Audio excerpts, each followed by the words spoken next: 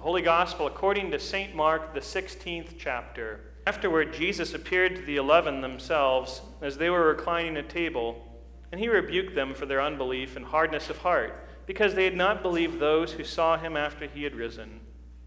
And he said to them, "Go into all the world and proclaim the gospel to the whole creation.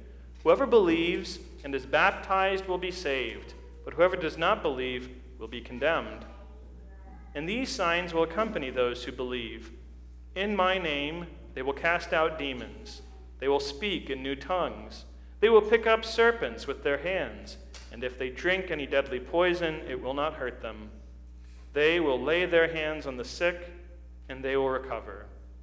So then the Lord Jesus, after he had spoken to them, was taken up into heaven and sat down at the right hand of God. And they went out and preached everywhere, while the Lord worked with them and confirmed the message by accompanying signs. This is the gospel of the Lord. There are two types of wrong answers to questions, broadly speaking. There's sincere wrong answers, and there is malicious wrong answers. A sincere answer, a wrong answer, that is, a sincere wrong answer to a question is when you are trying to get the right answer. You're trying to get it right, but you miss the mark. It's like being in geography class. Teacher says, "What's the capital of Austria?" And you say, "Prague." Nope, that's Czechia. You're trying, but you got it wrong. A malicious wrong answer is when you're wrong and you don't want to be right. You're not trying to be right. I had a lot of these when I was a kid in school and in my own confirmation class. Teacher asks a question, and I gave an answer that wasn't trying to be right, but just trying to get a cheap laugh. I was that kid, and sometimes I wonder if karma really does exist, but that's another thing. Now, you're trying to derail with a malicious wrong answer in that sense, but regardless of motivations or reasons, we all know that there are finally, in the end, right answers to questions and there are wrong answers to questions. The Pharisees got the wrong answer on Jesus Christ and his work and the question of who was he and what was he doing. But sometimes the disciples got the wrong answer too, didn't they? After all of the words that he spoke to them, all of the marvelous events that they witnessed at this pinnacle moment that we heard of in the second reading from Acts today, there they are outside of Jerusalem. Everything should be just tight and squared away in their minds as to who he was, what he had done, what he was going to do, and everything. And then they ask this question: "Will you now restore Israel's kingdom?"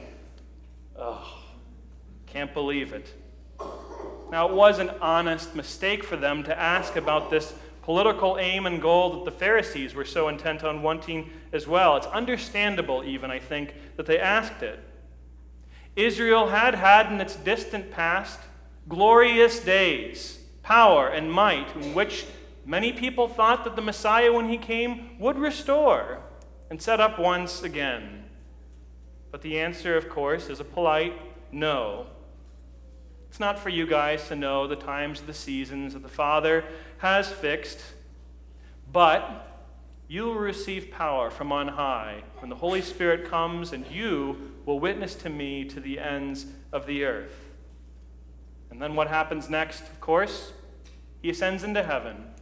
He goes up and is hidden from their sight by a cloud. Now, it doesn't say that the disciples standing there in Bethany were disappointed after this exchange and his departure took place. It just says they're looking up, gazing into the heavens. But I don't think it's a stretch to wonder if they were a little nonplussed, a little confused at what had happened. You see, the Lord Jesus Christ had, as he said, risen from the dead. He convinced them and many others by appearing to them that he was alive again. So why not stay a little longer and convince more with raw power, more maybe even, yes, a little bit of political power, a little bit of a restored kingdom here and there. It's a reasonable thing for them to desire, and I probably would have too if I were in their throng. I would say, even to a certain extent, it was a good thing for them to desire, but that's not what Jesus was giving them. And I say today, as we celebrate the Feast of Ascension, thank God for that. Thank God that that's not what the disciples wanted, what he gave to them in the church. Now, at first glance, just kind of looking at the details, the lay of the land, it kind of seems like the disciples and the church were shortchanged by the Lord Jesus in that moment. He says to them a few days earlier up in Galilee, "I am with you always," and then he leaves. He says, "See with your eyes my hands, my side. Look at the marks of my crucifixion." But then he was hidden from their sight. To worldly minds, I think that there is indeed a disconnect with all of this, and really even seems like a big negative.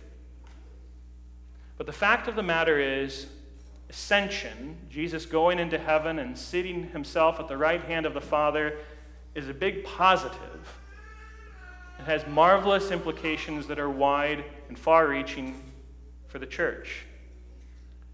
Now, some Christians do mistake what ascension means. This is another one of those things that you will get different answers depending on who you talk to and what it says in the sign outside of the church building.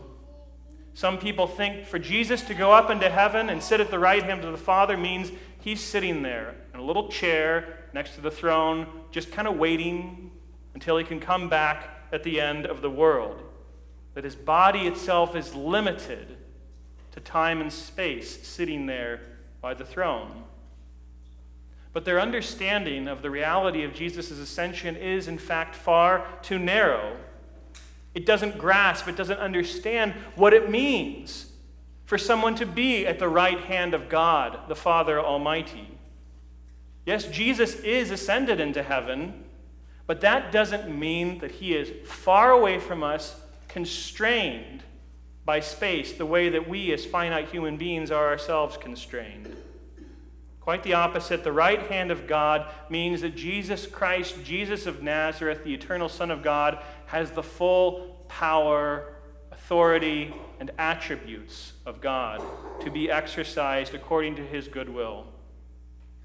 And this is all the more driven home by Jesus being hidden by a cloud.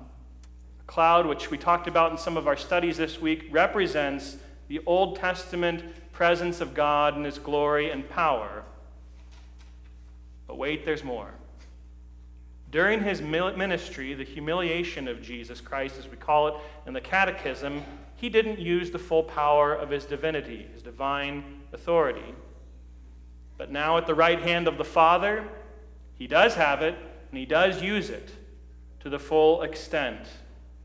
And according not just to his divinity, his divine nature, but according to both his divine and his human nature, the one person, Jesus Christ, has the power and might of God completely. What does this mean? It means that when Jesus says, "I am with you always," he actually can be, and he is. It means that when he says, "Take, eat, take, drink, this is my body, this is my blood," it actually is his body and his blood. He can do it. He can be, as it were, on now Sunday morning at many altars all over the country, all over the world, wherever Christians are gathered to celebrate the Eucharistic feast. He can be there at each one of them in his fullness, not a part of him missing. It means that Jesus Christ, our brother, born in flesh, has full power and glory with God the Father forever. So when he says, "In the same way you see me go, I will come again," when he says he will come again in glory, he can do it. And we can be sure that he will do it. At Ascension, the first Ascension, the actual Ascensions, the disciples got a wrong answer. Really, it was a wrong question. But it was a sincere one. It wasn't malicious. And in the end, they got something far better than what they were asking for, and us along with them. Christ ascended into heaven. That he ascended is more than a historical fact. It is that, but it's also this profound truth, this gospel truth. All of our physical, in time and place, just our daily life, all of our needs, all of our wants, our hopes, our expectations, our prayers, they are dwarfed by the glorious reality that Jesus Christ has ascended and sits at the right hand of God the Father. What is it to have an earthly palace or even a kingdom when Jesus says, I have gone to prepare a place for you? What is it to be satiated by food that empties out eventually again when Jesus Christ gives us daily and richly the bread of life? And what is it to be secured from sickness by surgery or medicine when Jesus says, though you die, yet shall you live? The ascended Christ, who is indeed with us always, has authority over all. He is seated at the right hand of the divine power and majesty in heaven. That is indeed the greater thing, and it's the right answer. Glory to our ascended King for it. Amen. We remain seated for the offertory hymn.